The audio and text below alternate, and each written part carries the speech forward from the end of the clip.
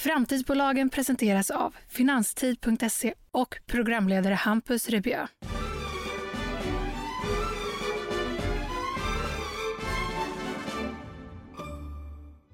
Välkommen ska just du vara. Som företag är det viktigt att kunna nå ut med sitt varumärke. Men vilken marknadsföringsmetod ska man egentligen välja? Radio, TV, tidning, banners, Facebook Ads, Google Ads? Eller kanske du ska använda dig av en av världens just nu mest framväxande och framgångsrika marknadsföringsmetoder, nämligen influencer marketing. Att du låter en person med stor följarskara på sociala medier marknadsföra ditt företag. Men hur går det egentligen till? Och hur ska man som företag tänka? Vilka kunder är det jag vill vända mig till? Bor de i hela Sverige? Kanske till och med i flera länder? Vilken ålder har mina kunder? Vilka intressen? Och framförallt, vilken influencer är det som kan matcha alla mina önskemål? Har jag sedan råd att anlita den personen?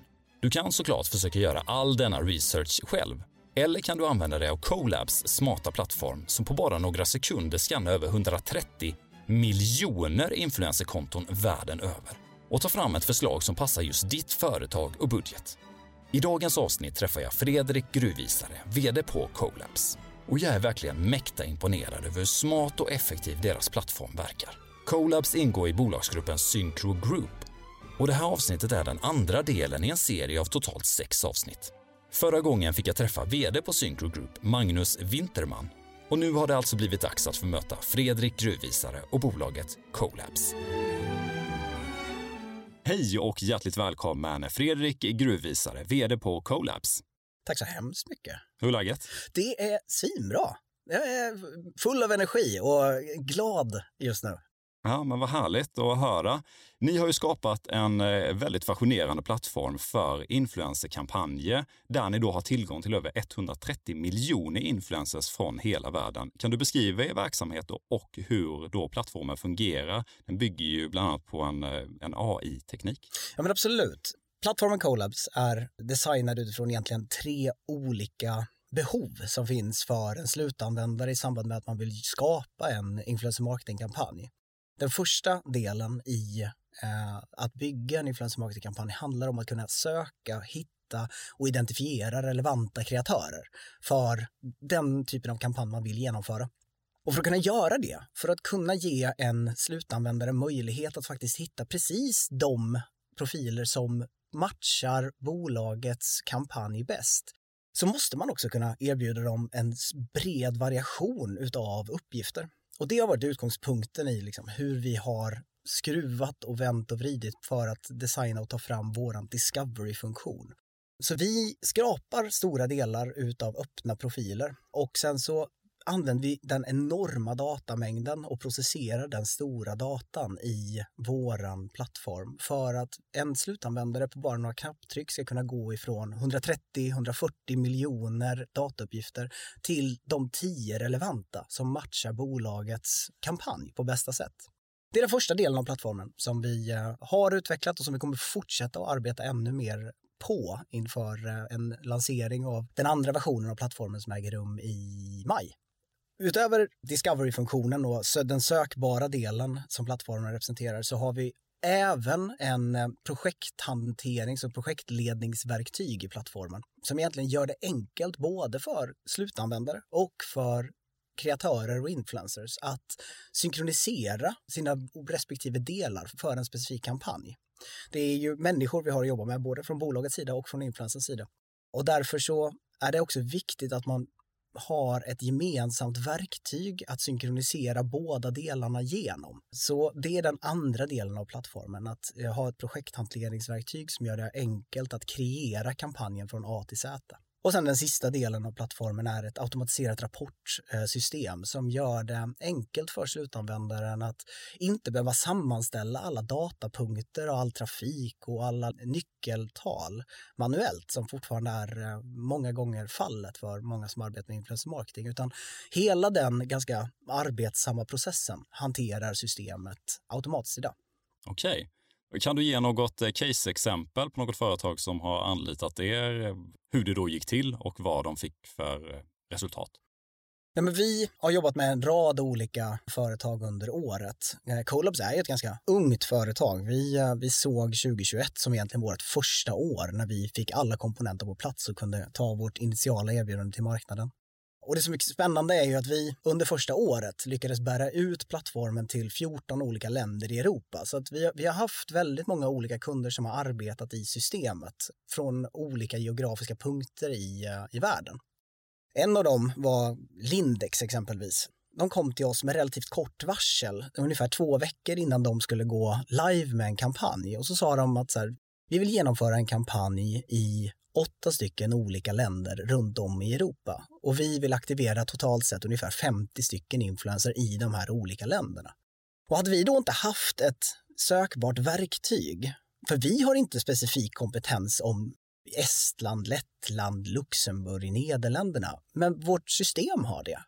Och via systemet så var det ganska enkelt för oss att kunna lokalisera precis de rätta profiler som matchade det Lindex ville ha i en rad olika geografiska områden. Och sen via då våra projekthanteringsverktyg så kunde vi också exekvera på de kampanjerna simultant 2 veckor efter att vi fick den initiala briefen. Och det där hade inte varit möjligt om man hade arbetat som en traditionell byrå i branschen. För då hade det varit extremt många mantimmar som låg bakom att hitta och identifiera respektive profil på de lokala marknaderna. Men tack vare att vi har den här stora, enorma datamängden och ett väldigt smart sätt att kunna processera den datan, så var det för oss möjligt att göra och genomföra hela den kampanjen på de här 2 veckorna. Och utfallet blev väldigt, väldigt bra. Men hur går det då till när ni kontaktar de här olika influencers runt om i världen? Om Lindex då, de ska göra en kampanj som ska ut i Belgien. Hur gör ni då? Och ni vet att i Belgien så finns det så många influencers. Hur får de det uppdraget sen? Eller hur fungerar det när ni kontaktar dem? Och alltså för de måste ju också vilja ta uppdraget. Det måste ju överensstämma med kanske med deras vision och värderingar för det här uppdraget och liknande. Jo, men det man kan säga är så här, vi sitter på en väldigt stor datamängd. Så i vår plattform, i vår databas så finns det kanske 90% av alla profiler som är aktiva i länderna runt om i Europa. Vi vet vilka de är. Och via vårt filtreringsverktyg och vår discovery-funktion så kan vi sålla bort de 99% som inte är relevanta för den här kampanjen och titta på de demografiska aspekterna för respektive profil och identifiera, men den här profilen har så här många följare i landet. Deras följardemografi ser ut som att ungefär 70% befinner sig precis i den ålderskategori som Lindex i det här fallet verkligen ser att de vill rikta sig mot. Och baserat på en rad olika sådana parametrar så kan vi ganska enkelt identifiera att men de här 30 stycken profilerna i Nederländerna borde vara väldigt, väldigt bra för Lindex att samarbeta med. Steg nummer 2 för att optimera och skapa en snabb och effektiv kampanj är när vi sen tittar på de här 30 profilerna och lägger över dem i vår projekthanteringsverktyg. Ofta är det så, och i fallet Lindex var det så att man kanske inte vill jobba med 30 personer i Nederländerna, utan man vill jobba med 5. Men vad vi gör då, det är att vi tar den här listan på de 30 influencers och profilerna som vi har identifierat och så skickar vi dem till Lindex och säger vi, vad tycker ni om de här? Ser det här rätt ut för ert varumärke? Och när de då säger ja, det här känns helt rätt för oss. Vad vi gör då, det är att vi bestämmer en arvodessiffra, ett arvode för alla influencers i den givna kampanjen. Så kommer vi överens med det med Lindex och sen så sätter vi ett arvode som vi sen kommunicerar inte bara till 5 utan till alla de här 30 influencerna. Och vad de då får, det är ett mejl från oss där det står att hej, vi representerar Lindex från Sverige, de vill gärna samarbeta med er. Vi erbjuder er den här standardiserade arvodessiffran om ni vill gå med i kampanjen. Vad de då gör är att de egentligen onboardar sig själva i plattformen genom ett enkelt klick och sen så är de med. Men för influencern på andra sidan så finns det väldigt lite förhandlingsutrymme om arvodesnivån, vilket annars alltid är fallet om du skulle ringa eller höra av dig till respektive individ. För då hade det funnits ett förhandlingsutrymme för varje profil. Men vad vi gör är att vi som sagt standardiserar och skickar ut ett arvode och sen byggs det upp då en first come first serve metodik att profilerna själva kan se att från början fanns det 5 platser tillgängliga. En halvtimme senare finns det bara 2 platser kvar. Så att man måste vara ganska snabb. Eller först till kvarn typ? Ja, precis. Först till kvarn mentalitet. Som gör att profilen måste vara ganska snabb och inte ha möjlighet eller tid att förhandla upp respektive arvode. Det är så som vi liksom väldigt snabbt och agilt kan identifiera och kommunicera med och exekvera på kampanjer. Mm. Det blir ju väldigt uppenbart att det handlar ju mycket om data som då finns tillgänglig genom er plattform. Men kan du ändå på ett ännu mer sätt konkretisera varför jag som företag inte bara ska skippa mellanhanden och höra av mig till influencers själv om jag ska göra en kampanj? Det finns många olika anledningar till det. Den första är det, och vi har touchat lite på det under vårt initiala samtal. Och det är ju att du har väldigt svårt att veta. Om du sitter idag som en mediaaktör i Sverige och vill genomföra en kampanj i Spanien exempelvis. Det är väldigt svårt för dig med säte i Sverige att veta liksom vem det är du ska vända dig till. Vem är bäst att liksom föra ut mitt budskap i Spanien om du inte är expert på precis det området. Det är det som är en av storheterna i det här, att via våran liksom datadrivna bedömning så kan vi väldigt snabbt sålla ut och skicka till dig och säga här är de. Här är de 5 personerna som sett till 99% av hela Spaniens profilmarknad som matchar ert erbjudande allra bäst. Och det är precis det där som är styrkan i vad vi gör, att kunna gå ifrån det stora till det absolut lilla på bara några sekunder. Och någonting som vi har jobbat väldigt, väldigt mycket med, men som vi också kommer att bli än bättre på när vi släpper vår andra version av plattformen i maj. Och det är ju precis som du säger det här med att det är ju svårt kanske att veta som företag vilka passar mig bäst. För det är ju bara, om man bara ser Sverige så har man ju någorlunda koll på vilka som är de största influencersarna, vilka som har flest följare, men de kanske inte passar mitt varumärke. Om vi säger att jag säljer tulpaner, tulpanlökar säger vi. Exakt. Ja, jag säljer tulpanlökar och jag vill få ut mitt budskap att jag har jättebra tulpanlökar och ni som är trädgårdsintresserade, köp gärna mina tulpanlökar. Men då kanske det är enkelt att tro att jag vänder mig till de största om jag nu har en jättestor budget. Det är de som kommer få ut mitt varumärke. Men då kanske det är att den här som har Yoga Girl till exempel är en av de största i Sverige, influencers, eller Zlatan säger vi också. Jag vänder mig till Zlatan, men kanske 80% av alla hans följare befinner sig inte ens i Sverige, så det är inte följare som egentligen jag vänder mig till, för det är bara svenska konsumenter. Och sen så kan ju också vara ett problem, hur vet man hur många, för det är ju ett problem med fake-konton, hur många av de här följarna kanske inte ens är relevanta. Så det blir ju just att, om vi tar Zlatan som exempel, fortfarande att det kanske bara är 5-10% av hans följare som är relevanta för min produkt som jag vill sälja. Och då är det ju egentligen bara för de 5-10% som jag vill betala för. Men det är ju jättesvårt för mig att veta hur många procent är relevanta. Precis. Det man kan säga är att det som du förklarar nu med sättet som man arbetar med sitt eget nätverk i form av att ta fram profiler för sitt varumärke är ju det traditionella sättet egentligen att bedriva influencer marketing. Att marknadsdirektörer har tänkt utifrån sitt egna nätverk eller i konsultation med en byrå. Här är vi, vilka skulle passa oss bäst? Och det kan gå jättebra ibland också, men svagheten är ju att det egna nätverket rymmer kanske max 1% eller 2% eller 3% av den totala massan av potentiella kreatörer i ett givet land. Så det är den första delen, att för att kunna göra en objektiv bedömning av vem och vilka som faktiskt passar mig eller mina tulpanlökar bäst, så måste du också kunna ta in hela marknaden. Du måste kunna filtrera igenom 99-100% av marknaden för att på riktigt veta att jag har valt den bästa profilen. Och tittar man på influencer marketing så är ju, man kan generellt sett dela in profiler i 4 olika kategorier.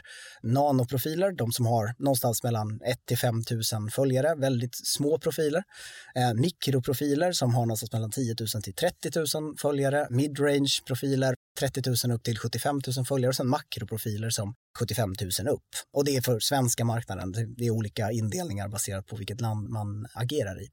Och det vi vet, det är att väldigt många tittar på precis de profilerna som du pratar om, för det är de man känner till. Yoga Girl, Zlatan, Bianca Ingrosso. De har så pass stora varumärken att man associerar liksom influencer marketing direkt med dem. Men det behöver inte alls betyda att de är rätt för ditt varumärke. Tvärtom så innebär ju det ofta att det finns väldigt mycket spill i deras följarkanal. Stora influencers har ju kanske inte alltid sin liksom, bas i Sverige. Det kan vara så att, om du tittar på Kenza till exempel, hon har ju ganska lite följare i Sverige sett till utomlands. Och det är den första delen, att för att kunna veta att man faktiskt riktar sig mot den geografiska marknad som man vill gå på, så måste man veta hur stor procentdel av följarna är verksamma i Sverige exempelvis. Den andra grejen är ju den åldersdifferensen.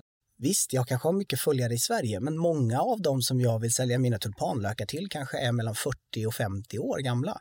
Och då kanske jag riktar mig till en profil som i synnerhet har följare som är mellan 18 upp till 30. Och det är ju också fel. Så att i vårt system så kan man väldigt, väldigt snabbt filtrera ut och särskilja de som faktiskt ser bra ut men kanske inte är en perfekt match mot de som jag inte visste fanns men som är 100% rätt för att bära ut mitt budskap. Typ Benny Lenhovda, han är tulpanexpert. Exakt, precis så. Jag tycker att ni har en väldigt, väldigt smart plattform. Jag är ju genuint väldigt imponerad av hur detta fungerar och just att jag hade ju aldrig hittat Benny Lenhovda själv förmodligen om jag bara försöker söka omkring själv på Instagram. Och jag har ju läst att er main influencers är mikroinfluencers som ni då mycket vänder er till och som man själv har svårt att hitta. De som kanske ligger på 10 till 50 000 följare. Jag ska säga det att ja, från början var det så. För ungefär 8 månader sedan så var vi specialiserade på just mikroinfluencers. Men nu har vi utvecklat vårt system och vårt sätt att behandla data, att vi har öppnat upp dörren för egentligen hela det spektrat som jag pratar om. Allt ifrån nano hela vägen upp till de absoluta största profilerna både i Sverige och i världen. Så att för oss var det var grundbulten i vår verksamhet initialt sett att jobba med mikroinfluencers. Men idag så jobbar vi över hela spektrat. För vi tror väldigt, väldigt mycket på möjligheterna att liksom kunna handplocka helt rätt profiler. Och skulle vi vara begränsade till bara en viss del av marknaden, ja, men då hade vi inte heller kunnat ge våra kunder det här helhetsperspektivet som idag är väldigt, väldigt viktigt för oss att kunna göra. Så idag när vi gör en bedömning för ett företag så tittar vi lika mycket på mikroinfluencermarknaden som vi tittar på makro eller nano. Allt för att hitta liksom, den optimala mixen för respektive kund. Om vi kikar på varför man som företag överhuvudtaget ska använda sig av influencer marketing jämförelsevis med andra marknadsföringsmetoder. Det finns ju en rad olika anledningar till att göra det. Grundbulten som jag någonstans tycker verkligen korrelerar med min tro på marknaden är ju att människor litar på människor. Människor litar inte på företag.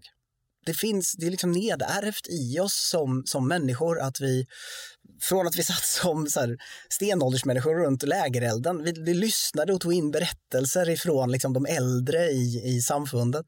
Och det är egentligen samma dynamik som är med influencer marketing, att jag följer en profil för att jag genuint tycker om den profilen. Jag tar inspiration av den profilen. Och då är det också mycket lättare för mig som följare att ta till ett bolagsbudskap om det filtreras igenom den profil som jag tycker oms perspektiv. Och det är liksom, det tror jag är den generella dynamiken med influencer marketing och styrkan i det. Att när en person som jag ser upp till säger till mig att det här är någonting som jag gillar, det här är någonting som jag nyttjar, så finns det en receptivitet ifrån lyssnaren som inte finns där om du tittar på en linjär tv-reklam exempelvis. Det tror jag är en av de grundfundamenten i det. Och sen kan du nyttja influencer marketing. Det är så diversifierat medium att du kan använda det för en rad olika delar. Vill du bygga varumärkeskännedom så är det ett fantastiskt medium för det. Vill du ta varumärkeskännedomen och bygga vidare det för rena konverteringskampanjer, så finns det metoder och modeller för hur man bygger upp smarta kampanjer för att uppnå det och sådär. Så att det är ett skalbart medium på både bredden och höjden. Ni är ju en del av företagskoncernen Syncro Group. Varför valde ni att bli en del av Syncro? Vilken potential ser ni både på kort och lång sikt att ingå i Syncro Group då? Vi är ett ungt bolag och vi är stolta över att vara unga och hungriga på marknaden. Vårt första år egentligen, som vi ser som Colabs första år på marknaden, var ju förra året. Och vi hade ett fantastiskt år förra året. Vi lyckades nå och attrahera stora delar av marknaden. Vi gick ifrån en väldigt liten och begränsad kundstock till att nu jobba med några av de största varumärkena i Sverige och utomlands. Och det är fantastiskt. Men en ambition som vi har är ju att vi har byggt en plattform som är otroligt skalbar. Det finns inte en geografisk begränsning i hur vi kan skala våran teknik. Och den skalbarheten vill vi kunna nyttja. Vi vill kunna växa till vår fulla potential så snabbt som det bara är möjligt. Tittar man på plattformen som vi sitter med, vårt fokus ligger på att bygga den specifika influencer-tekniken. Gör det så enkelt, förståeligt och smart för slutanvändaren som möjligt att kunna hitta och exekvera på en kampanj. Men runt hela idén med influencer marketing så finns det en massa kringprodukter och kringtjänster som man behöver ha som slutanvändare i plattformen för att få en väldigt jämnt flöde genom kampanjen. En sån sak exempelvis är om jag genomför en kampanj som Lindex-caset i 8 olika länder med 50 olika influencers. Då vill jag egentligen som slutanvändare helst inte ha 50 stycken fakturer skickat till mig från 50 stycken olika individer. För det är ganska mäckigt och svårt att hålla reda på. Med samarbetet med Syncro via Gigger så har vi nu fått möjligheten att inte bara genomföra de här breda kampanjerna utan också göra det möjligt för slutanvändaren att få en faktura för alla 50 stycken deltagare med samma typ av premiss. Och det där är en sån här tjänst. Vi hade aldrig från Colabs sida haft tid eller möjlighet eller vilja egentligen att gräva ner oss i fakturahantering, för det är inte våran kärnverksamhet. Men genom att gå in i Syncro Group och hitta synergier med bolagen där så kan vi släppa allt fokus från saker som inte ligger i våran kärnverksamhet och lämna över det till de andra företagen som är experter på det området. Och tittar man då på symbiosen som blir däremellan så får kunden ett väldigt mycket mer ett helhetsomhändertagande när vi samverkar. Det var väl kanske varför vi gick med, att genom att kunna synkronisera de olika tjänsterna i plattformen så kan vi också skala på ett helt annat sätt. Ja, för när jag samtalade med Magnus Winterman som är då vd på Syncro Group så pratade han just om synergieffekter, att skapa det mellan bolagen inom koncernen. Och inom Syncro Group så ingår ju också Cube som jobbar med influencer marketing. Ja. Jag vet att ni har tagit fram ett gemensamt erbjudande. Kan du berätta om hur ert samarbete ser ut? Ja, gärna. Det är ett ganska nytt samarbete egentligen. Syncro Group förvärvade ju Cube i slutet på förra året och jag tillsammans med några andra representanter från Colabs började arbeta tillsammans med Cube verkligen direkt efter årsskiftet i början av januari. Och jag har tidigare arbetat med att försöka slå ihop bolag och hitta gemensamma synergier mellan olika entiteter och det ska man veta att grunden är det arbetet, ofta är det arbetet inte lätt. Det som var så himla roligt med synergierna med Cube är att det har hela tiden varit väldigt, väldigt friktionsfritt. Vi kommer från 2 olika delar utav influencer marketingmarknaden. Och redan från start så har det varit väldigt tydligt, för mig definitivt, men också från representanter från Cube, att vi tillsammans kan bygga någonting som är otroligt mycket starkare. Och om man bara ska försöka visualisera vad det är vi gör nu och vad vi har precis lanserat så är det ju att tänker man på vårt gemensamma erbjudande som ett cykelhjul, brukar jag tänka på det. Där kanske kärnan och navet i cykelhjulet, där kedjan sitter, det är Colabs, det är plattformen. Vi kommer att kunna arbeta med influencer marketing globalt sett. Väldigt skalbart. Vi kommer att, eller vi är redan och vi kommer bli ännu bättre på allt ifrån att lokalisera och identifiera profiler vart som helst i världen till gemensam projektledning till ett enormt interaktivt sätt att kunna analysera datan utifrån resultatet av kampanjer och så vidare. Det är kärnan i verksamheten och runt själva navet så sitter däcket och däcket är Cube. De har ju en strategisk placering på marknaden. De är extremt duktiga på att jobba med kreativa, smarta, strategiska koncept som hjälper slutanvändaren som håller dem i handen, så hjälper dem att förklara hur de ska forma sitt budskap för att kunna bära ut det mot valda entiteter. Och det där är liksom, mellan navet och däcket så finns det en rad olika ekrar som går fram och tillbaka. Och det där är det fina, att vi kan jobba väldigt mycket i navet med att ta in kunder som kanske bara vill arbeta själva med influencer marketing, som har ett in-house team, som har en bred kompetens och som känner att de kan managera hela processen. Och Cube kan å andra sidan hjälpa till med företag som säger vi vill gå in i influencer marketing men vi kan inte det här in-house. Vi vill ha hjälp, vi vill ha strategisk kommunikation, vi vill veta hur vi ska placera vårt varumärke. Det kan de göra för alla kunder. Så om man tittar på de där två ytterligheterna så kan ju vi tillsammans hjälpa till med dem. Men framför allt med alla de delar som finns däremellan. Kunder som kanske har någon person in-house och som vill vara en del av processen men som också behöver stöttning och så vidare. Så med vårt gemensamma erbjudande så får vi en bredd och en spets som jag inte tror att någon har idag. När man talar om synergier så kan det ju på pappret se ut som att det finns, men det är väldigt tydligt att som Colabs och Cube kommer funka väldigt, väldigt bra ihop. De kommer verkligen kunna komplettera varandra. Men bakom varje bolag så är det ju människor som jobbar och det är viktigt att ta de mjuka värdena i beaktning eftersom det måste ju fungera i gruppen. Vad är det som har gjort att ni har kunnat fungera så bra ihop med Cube då exempelvis? Ja, men det är en jättebra fråga. Jag tror att vi har väldigt lika värdegrund vad det gäller att se på kompetens i företaget men också hur vi vill placera oss själva gentemot kunderna. Vi brinner båda för att tonaliteten är långsiktiga relationer. Vi vill verkligen komma in och göra skillnad för våra företag, inte bara punktvis med 1 eller 2 kampanjer, utan under väldigt lång tid hjälpa och assistera kunder på de här olika nivåerna som jag pratade om tidigare. Och den där kombinationen att vi värnar väldigt mycket om varandra i företaget men också att vi har samma synsätt på hur vi på bästa sätt placerar oss på marknaden för att bli den här långsiktiga relationspartnern. Det låter kanske som att det där är liksom givet att man tänker så, men det är det verkligen inte. Och för oss har det varit otroligt givande, roligt och liksom lärorikt att sitta tillsammans med dem. För vi kompletterar varandra men vi har också en enorm samsyn på vart vi vill någonstans. Och ödmjukheten i det är viktig. Ja, vad fint. Och ni landade ju faktiskt tillsammans kunden Storytel här nu nyligen. Vad ska ni göra för dem? Hur ser planen ut där? Ja, men det var superroligt. Vi är väldigt ödmjuka inför det och det var väldigt kul för oss båda. För vi har suttit som sagt tillsammans sedan 3-4 veckor tillbaka och vänt och vridit på vår gemensamma tonalitet och vårt erbjudande. Och vi tyckte själva att vi hade något bra, men det är också väldigt kul att kunna liksom få det som vi trodde var bra balanserat mot marknaden och veta att andra också stämmer in på att det vi nu kreerar faktiskt har en inverkan på dem. Så att Storytel var väldigt, väldigt kul och vi sitter nu i en rad andra dialoger som också förhoppningsvis gör att vi får än mer vatten på vår kvarn. Det vi ska göra för Storytel är ju egentligen att vi kliver in som en strategisk partner för dem.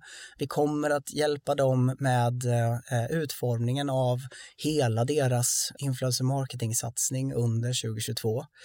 Och det är precis här som vi liksom bredden i vårt erbjudande spelar en så viktig och fin roll. Det är att Cube kan komma in och hjälpa till med den strategiska biten, med konceptualiseringen, med idéprocesserna. Och vi kan arbeta väldigt, väldigt mycket med att identifiera rätt typ av profiler baserat på deras liksom, idéer.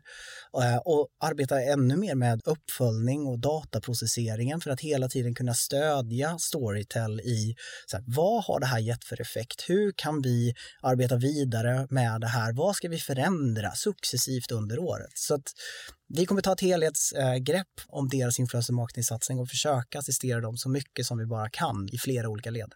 Ja, det blir spännande att se när då Storytel dyker upp i ens sociala medier-flöden. Ja, det blir snart, hoppas jag. Fredrik, vi har ett segment här i podcasten som heter 3 annorlunda. Där kommer jag ställa 3 stycken annorlunda frågor till dig. Ja. Och då börjar jag med första. Vem är din förebild? Bra fråga. Det är jättemånga. Det finns supermånga. Om man tittar på min egen karriär, om man ska säga, eller vilka jag har sprungit in i under min tid som verksam, så är det i synnerhet 2 eller 3 individer som faktiskt har gjort en stor skillnad för mig personligen. Den ena är en tidigare kollega och vd som jobbade med mig under Kinnevik-tiden som heter Anneli Kansbod. Från henne fick jag dels väldigt mycket guidance innan jag axlade mitt första vd-jobb om liksom vikten av att se människor, tänka på individen först men samtidigt axla vikten av struktur och tydlighet. Jag vet inte om hon vet om det, men det betyder väldigt mycket för mig där i mina tidiga år i karriären. De andra 2 personerna är ett par som heter Magnus och Linda Reinfeldt och Hedberg. De jobbade jag med i flera år faktiskt i avseende ledarskapsutveckling och hur man gjorde massa analyser på ens personlighet för att liksom ta reda på och gräva i vem man är och hur man framställer sig själv i ett publikt forum och sådär. Så de 3 personerna har var för sig betytt väldigt mycket. Mm. Ja, men vad fint. Fint att lyfta fram dem. Okej, nästa. Utövar du någon idrott? Du, jag har 2 småbarn hemma. Så att, tidigare har jag gjort det ganska mycket, men nu är det alldeles för lite. Tyvärr. Det att springa efter dem är kanske en idrott i sig. Ja, det. Och den lilla löpturen när det väl finns tid och båda sover. Vad har det varit för idrotter tidigare? Fotboll, jättestort intresse för mig. Tidigare genom att spela, nu genom att titta på. Mm. Ja. Jag tänker att synkro börjar ju växa sig så stort så att ni verkligen hade kunnat skapa ett synkrokorplag i massa olika idrotter. Ja, precis. Ja, jag får ta med det och pitcha in det på nästa månadsmöte. Så får vi se hur många handuppräckningar som finns. Det kanske blir den mest effektiva synergieffekten är att ta in toppspelare från varje bolag. Ja, precis. Vi jobbar ju väldigt mycket med det, inkludering. Så att, så här, att toppa laget känns inte riktigt som att det kommer stämma överens med våran... Det kanske får ha flera olika divisioner. Ja, exakt. Vi får göra det. Okej, sista frågan. Om du idag kunnat förändra något i världen som gjort stor skillnad för klimatet, vad hade det då varit? Hade jag haft möjlighet att påverka brytningen av brunkol så hade jag gärna lagt ner det så snart som möjligt. Nu befinner vi oss i en omvärld som är minst sagt kaotisk, där det som tidigare klassas som en mer naturvänlig produkt som gas importerat från Ryssland kanske inte riktigt är det. Så att jag tror väldigt, väldigt starkt på Europas behov av att utveckla miljövänliga alternativ som inte bygger på import ifrån tveksamma stater. Så att de 2 grejerna skulle jag väl själv gärna vilja påverka om jag kunde.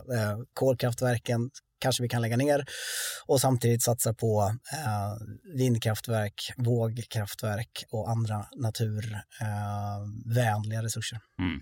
Ja, men fint. Jag såg faktiskt idag var häftigt med vindkraftverk, för det finns ju såklart både för- och nackdelar. Och då så såg jag idag ett vindkraftverk utan sån här snurra, utan det var vibration då som skapade energin. Yep. Som var väldigt fascinerande. Så det är ju så himla, jag tänker också att man måste få ge det tid, liksom den förnybara energin att utvecklas. Den här förbränningsenergin har ju haft många år på sig, och att vi måste också som sagt ge det tid med de förnybara resurserna att kunna utvecklas och bli riktigt, riktigt bra. Snyggt jobbat! Du klarade det galant här nu med de här 3 annorlunda frågorna ju. Ja, tack. Ja. Om vi kikar på konkurrensen i branschen, hur ser den ut och inom vilka områden skulle ni säga att ni har försprång och inom vilka områden behöver ni utvecklas? Så här, om man tittar på, återigen om vi ska försöka deskera den division som vi nu verkar i, division influencer marketing, med det här cykelhjulet som jag pratar om. Så kan vi börja och titta på navet då, SAS-plattformen som vi representerar. Det finns absolut branschkollegor som verkar med samma typ av plattformskonstruktion, men ganska få av dem jobbar med helhetsperspektivet att kunna hjälpa en kund ifrån ax till limpa med att genomföra en kampanj. Vanliga fall är att man bryter ut en funktion av det som vi har pratat om idag, som till exempel den här sökfunktionen, och gör den tillgänglig för en kund eller en byrå att genomföra sök. Men väldigt få kollegor i branschen jobbar med projektledningen, med databiblioteket, med gemensamma betalningsmöjligheter och så vidare. Så det är ganska få aktörer som jobbar med hela den tekniska bredd som vi står inför nu. Tittar vi också på då hur vi samverkar med ytterdäcket med Cube, så är det jag vet inte om det finns någon, men jag har väldigt svårt att hitta dem som jobbar med hela det perspektivet. Liksom som kan erbjuda kunder exakt vad de önskar. Är du en kund som vill ha en tillgång till ett SaaS-verktyg och kunna genomföra kampanjer själv?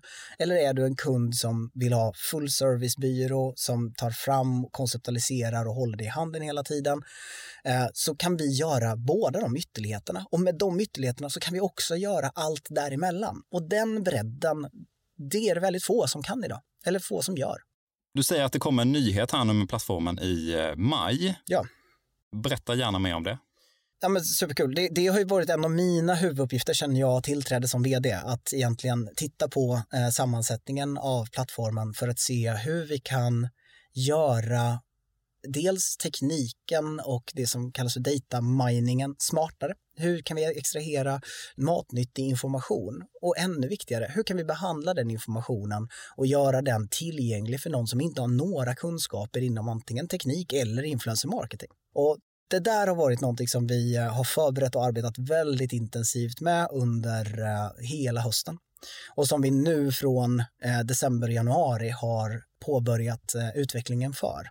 Så i maj så kommer vi släppa version 2 av plattformen som kommer att dels göra våra analyser eller vår sökfunktion än mer precis. Vi kommer att addera en rad olika funktioner som gör att du på riktigt, vem du än är, om du är ett litet bolag eller ett stort bolag, så kommer du väldigt snabbt att kunna veta exakt vem du bör arbeta med för att bära ut ditt budskap, oavsett om det är i Sverige eller vart som helst i världen.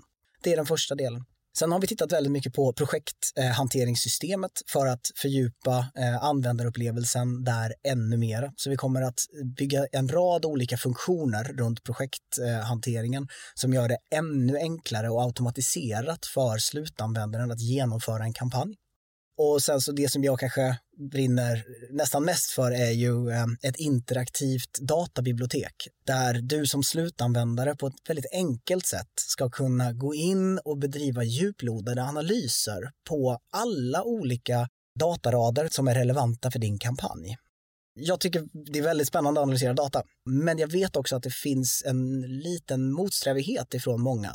Risken när du analyserar data är att någon tänker ett Excel-ark som är fullt av siffror. För det är inte intuitivt, det är inte enkelt att förstå. Det krävs en viss typ av förmåga att dra slutsatser utifrån det. Så att arbeta med siffror i ett Excel-ark men att sen konvertera det till ett så kallat interface eller ett bibliotek som gör det väldigt enkelt för en person som inte är van att arbeta med dataanalys att super enkelt kunna se att för att jag ska lyckas med nästa kampanj så borde jag ändra den här typen av parameter. Jag borde kunna byta ut den här typen av profil mot en sån här istället och sådär. Det är någonting som vi har skruvat på och tittat på väldigt länge och som vi nu håller på att realisera. Så alla de där delarna tillsammans kommer att lanseras nu i mitten av Q2 och det kommer bli väldigt, väldigt spännande för det ger också Cube en ytterligare möjlighet att hjälpa sina kunder genom processen. Den svåraste delen, den mest utmanande delen för en SaaS-plattform som våran, det är att gå ifrån de här 140 miljoner kontona i världen till de 10 mest relevanta för personen på andra sidan skärmen inom loppet av några sekunder. Att kunna göra det och samtidigt göra det enkelt för slutanvändaren att veta precis vilka inställningar som man ska ha innan man bedriver sökningen. Den som är bäst på det, den kommer vinna matchen och vi tror att vi är nära någonting som faktiskt är väldigt, väldigt bra på den fronten. Mm. Du, Fredrik, du tillträdde ju som vd för Colabs i juli 2021. Kan du berätta hur det kom sig att du tog dig an uppdraget och hur dina visioner såg ut då för Colabs och hur de ser ut nu? Ja, absolut. Jag har alltid trivts väldigt, väldigt bra i att jobba någonstans i korselden mellan försäljning och teknik. Det är det som jag tycker är väldigt, väldigt spännande och där jag känner mig som mest bekväm. Och jag har tidigare jobbat med digital marknadsföring och media, men inte direkt med influencer marketing. Men då när jag fick höra talas om Colab så började jag titta under huven på plattformen, så såg jag ganska snabbt dels vilken fantastisk plattform att de har lyckats bygga det här, var min första intuitiva känsla. Och sen börjar hjärnan sätta igång och så börjar man se, men vänta nu här, om vi ändrar på det här, om vi skulle kunna liksom titta på den här processen och förändra det, så skulle vi kunna få ett ännu starkare resultat på andra sidan. Och när jag förde samtal om den här tjänsten så kunde jag liksom inte stänga av den där delen av hjärnan som började vända och vrida på den potentiella vidareutvecklingen av plattformen. Och det brukar vara en ganska bra indikator på att här ska jag nog jobba. Mm. Så det var väl det som gjorde att jag verkligen fick upp ögonen för det här företaget och var glad att få möjlighet att börja. Och det är väl egentligen det som vi också har gjort. Det är inte bara jag, utan det är ett fantastiskt team på Colab som tillsammans har suttit och arbetat jätteintensivt med hur kan vi ta den här fina plattformen och göra den till någonting som kanske inte finns idag. Någonting som är inte bara ett kliv fram utan 4 kliv fram mot vad vi har idag. Och det där har tagit väldigt många månader utav finjusteringar och tänka utanför lådan och sådär. Men när vi nu sitter med alla så här lo-fi-skisser och får se hur de här delarna successivt levereras på utav ett väldigt kompetent tech-team, så blir man glad. Och det är därför jag också är så full av energi och så här, man känner att framtiden är väldigt ljus. Vad härligt. Om vi ska tala om framtid, hur tror du att influencer marketing ser ut om 10 år? Oj, det är en jättebra fråga. Jag har pratat ganska mycket med några i ledningsgruppen om det. Det känns som att influencer marketing har gått igenom en första fas från att vara en väldigt nyetablerad marknad till att nu börja bli lite mer mogen. Den är inte mogen än, men den har liksom tagit ett första kliv. Och det som jag generellt brukar se som en tendens med den typen av emerging markets är att man går ifrån att förlita sig väldigt mycket på extern expertis på marknaden. Man anställer initialt sett liksom byråer och personer som ska vara de som med sin expertis utvärderar mitt bolags performa på via kanalen. Till att nu börjar skiftet äga rum där bolag själva börjar inse att de behöver kunna analysera utfallet av sina kampanjer själva. De vill ha mer insikt och transparens i vem det är som genomför kampanjen. Man vill själv blanda sig i liksom allt ifrån vilket content som sprids till specifika liksom konverteringsparametrar för varje del och sådär. Och det ser jag som en stor skillnad som äger rum nu, att kunden kommer att vilja ta en större plats i hela kreeringen och uppföljningen av kampanjerna. Och man vill ha ett större inflytande och möjlighet att kunna påverka liksom kampanjers struktur och utfall. Och det är därför som det känns som att vi ligger väldigt väl i tiden nu, där vi kommer öppna upp ännu mer och göra det ännu enklare för kunder att oavsett om du vill bli handhållen av en byrå genom en process eller om du vill göra den själv, så kommer du alltid kunna logga in i ett system och svart på vitt kunna se vad det är som fungerar och varför i olika parametrar. Ditåt kommer branschen att gå mer och mer, är min uppfattning. Ja, väldigt spännande. Om ett bolag som lyssnar på nu detta känner att vi hade velat ta klivet in och börja använda oss av influencer marketing och de skulle vilja anlita er. Yep. Hur ska de då tänka? Till att börja med ska de ringa någon på Colabs och berätta för oss vad det är de vill göra egentligen. Och sen så handlar det om att vi får en förståelse gemensamt om hur de ska bedriva sin initiala sökning, om de vill göra det själva eller om de vill ha hjälp av oss för att göra det. Det är väldigt, väldigt enkelt att komma igång. Allt som behövs är att man dels förstår liksom, vem ska bedriva processen. Ska det vara kunden själv eller ska det vara Colabs som hjälper till eller Cube som kreerar strategiska kommunikationsdelar. Så när man förstår det, då kan vi se till att hjälpa på precis den grund som kunden själv önskar. Och det är bra att du kommer in på det här med strategi, för ibland som bolag så tänker du att jag måste göra annonser på Facebook eller nu behöver jag komma in på influencer marketing. Men man kanske inte har ett tydligt syfte. Men varför gör jag detta? Och det är ju också viktigt, för annars så kanske du bara pumpar ut ett budskap som inte ger de effekterna som du egentligen önskar. Så just att ha en strategi, det kanske är det viktigaste, att börja med men varför skulle jag vilja använda mig av influencer marketing? Och det kanske du inte ens vet, men genom att kontakta er då så kan man få hjälp att tråda ut. Men på detta viset så hade det kunnat passa er verksamhet. Precis, och det är ju alltid det som vi gör i ett initialt skede tillsammans med kund, det är att egentligen säkerställa, jättekul att ni vill göra det här, men vad kommer ni, vad är ert mål med det här? Är det liksom att driva varumärkeskännedom eller att driva konvertering av en specifik produkt, och hur ser ni att ni ska ta er dit och sådär? Och när vi säkerställer det och ser att en kund antingen har tänkt igenom det eller inte har tänkt igenom det, då kan vi välja att liksom hjälpa den kunden via Colabs plattform om de har tänkt ut en strategi, om vi ser att det är genomtänkt. Eller om vi märker att de behöver hjälp så kommer vi säga att jag tror att det är bra att ni också för en dialog med Cube här borta som kanske kan addera ytterligare parametrar till det som ni vill göra. Mm. Om man tänker budgetmässigt, måste du liksom lägga många 100 000 för att kunna anlita er för att det ska funka? Eller? Nej, det behöver du inte göra. Allting beror egentligen på vad du är för företag, hur välkänd liksom, din produkt är eller ditt företag är och vad du vill uppnå med det. Jag ska sälja tulpanlökar. Ska vi sälja tulpanlökar? Ja. Då kan det vara så att liksom, målsättningen du har, när vi tittar på den så kan vi säga så här, ja men det här kommer vi kunna nå med det här nedslaget. Och då kanske inte det är så himla omfattande och då kommer investeringen inte behöva bli jättestor heller. Men är det så att din målsättning med kampanjen är lite för ambitiös så kommer vi också behöva säga det att så här, nej, men vi måste börja jobba härifrån och din förväntansbild måste befinna sig någonstans här och det kommer resultera i den här investeringen om du vill nå det. Men det finns ingen krav att man måste investera 500 000 eller flera 100 000 för att uppnå en verksamhet med influencer marketing. Tvärtom. Ja, men spännande. Jag driver ju själv ett bolag som anordnar företagsaktiviteter, roligatimmen.se.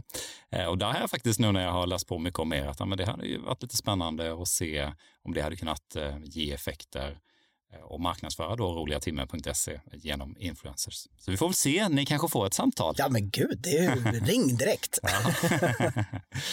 Ja men härligt Fredrik. Eftersom ni då bedriver ett SaaS-bolag och som håller på mycket data och liknande som kräver ju mycket kapacitet. Hur jobbar ni där med serverhallar och sånt? Hur jobbar ni hållbart? Generellt sett så kan man väl säga att Colab som bolag är inte en av de större bidragarna till ett negativt klimatavtryck med tanke på att vi har inte så många tunga processer som påverkar energin. Men precis som du är inne på så där som vi kan göra en viss typ av skillnad är ju i serverdelen egentligen. Och där är det viktigt för oss att vi jobbar med serverhallar som vi klimatkompenserar för exempelvis. Det är den stora delen som vi i våran digitala sfär faktiskt kan påverka lite i. Och sen är det ju så här, många bäckar små. Det är så här, ekologiskt kaffe, ja det är bra. Liksom. Att vi ser till att tänka på att inte skaffa några bilar i bolaget utan att vi arbetar med kollektiva färdmedel och sådär. Men basic saker, men generellt sett har bolaget en ganska litet klimatavtryck som det är. Men där vi kan göra en inverkan, där försöker vi göra det. Ja, man tänker ju också att ni kanske kommer växa väldigt mycket. Exakt. Ja, så då kanske ni blir en stor spelare. Ja, men så är det. Nej, men det är väl just, alltså precis som du säger, det här med många bäckar små. Ibland så tänker man att, ja men det här, vad gör det för skillnad? Men om alla gör en sak så blir det ju väldigt mycket av det i det totala. Som sagt, om alla bolag byter till ekologisk kaffe i Sverige, om du genom att säga att ja, men vi har tagit ett aktivt val att kaffet det ska vara ekologiskt, ja, men om det kan inspirera fler bolag att göra det, att det kan vara ett bolag, om Ikea börjar ha det, ja, men då är det ju plötsligt en stor aktör med väldigt mycket kaffe som går åt varje år och på så vis så kan du göra en stor skillnad med bättre arbetsförhållanden och mindre miljöfarliga gifter och liknande då i plantagen. Och det går ju hand i hand med liksom företagskulturen som vi nu bygger inom hela divisionen, både Colabs och Cube bygger väldigt mycket på att få varje individ att nå sin fulla potential liksom, och inkluderande idé. Och för att liksom kunna på riktigt tro på det in-house så måste vi också kunna visa på att vi tror på det utanför byggnaden, och den inverkan som vi kan minska, den ska vi också försöka minska. Mm. Om vi ser ytterligare här framtidsvisioner, vad har ni just nu i pipelinen?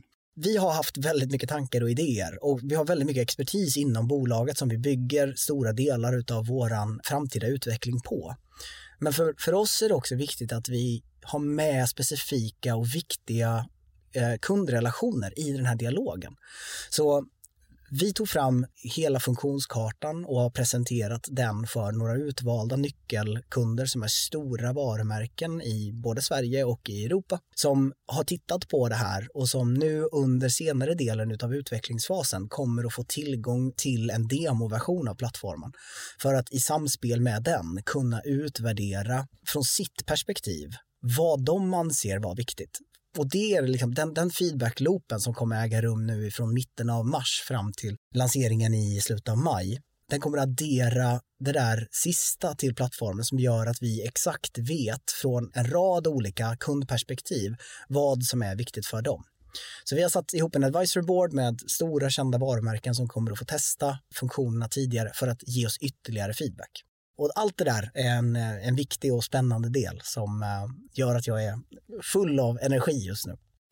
Ja, men vad intressant och verkligen smart att ta in åsikter av de som faktiskt kanske vet bäst på sätt och vis vad det är de vill sända ut för budskap och hur de vill att plattformen ska fungera för att vara optimalt för deras behov. Ja, för vi kan alltid ha en bra idé av vad vi tror är bra för marknaden. Men det är först när vi faktiskt validerar det mot marknaden som vi vet om det faktiskt är så som vi tror att det är. Och det där är jätteviktigt när man gör en stor förändring och en relansering som vi kommer göra i version 2. Att vi är så säkra som vi bara kan på att det vi släpper faktiskt också korrelerar med marknadens behov. Mm.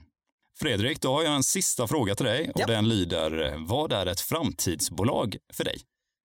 Ett framtidsbolag för mig är ett företag som kan se sig själva verksamma på en marknad, förstå vart marknaden är på väg innan marknaden kommer dit och anpassa sin utveckling, sin företagskultur, sitt erbjudande så att när väl marknaden kommer till en given punkt så är man först in att erbjuda precis det som marknaden behöver.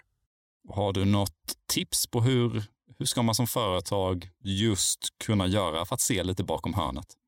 Jag cirkulerar tillbaka till det många gånger. Jag tror att en viktig del i företag är kulturen. Att öppna upp och se till att man inte är en eller två personer som ska ha koll och komma med input på vart bolaget ska ta vägen. Utan istället försöka etablera en företagskultur där alla känner att de kan utan att vara oroliga komma med inspel på strategisk nivå. För det är först när man involverar en stor del av hela företaget och kan få flera olika perspektiv på bolagets framtid som jag tror också att man hittar en unison linje om vart man ska. Så det är den första delen skulle jag säga, att kulturen måste stämma överens för att man ska kunna stämma av vart marknaden är på väg. Och sen handlar det väldigt, väldigt mycket om att i vårt fall när man jobbar så mycket med teknik så handlar det om att man måste ha en bolagskonstellation där du dels kan se den tekniska utvecklingen ifrån kundperspektivet och förstå vad kunder faktiskt behöver. För att med det i ryggen sen ha kompetenta seniora utvecklare som kan förverkliga det här. Och att man har ett samspel mellan de entiteterna, inte bara vid ett enskilt tillfälle utan kontinuerligt, så måste företagssidan och tekniksidan sitta väldigt, väldigt nära ihop. För det är först då som jag tror att man kan leverera någonting som har en ordentlig bärighet. Fredrik, då ska du ha ett hjärtligt stort tack för att du har kommit hit. Det var superintressant att få tala med dig, så jag önskar er ett stort fortsatt lycka till. Stort tack Hampus. Det var jättekul. Du har precis hört podcasten Framtidsbolagen. Ett initiativ av finanstid.se och programledare Hampus Rebjö.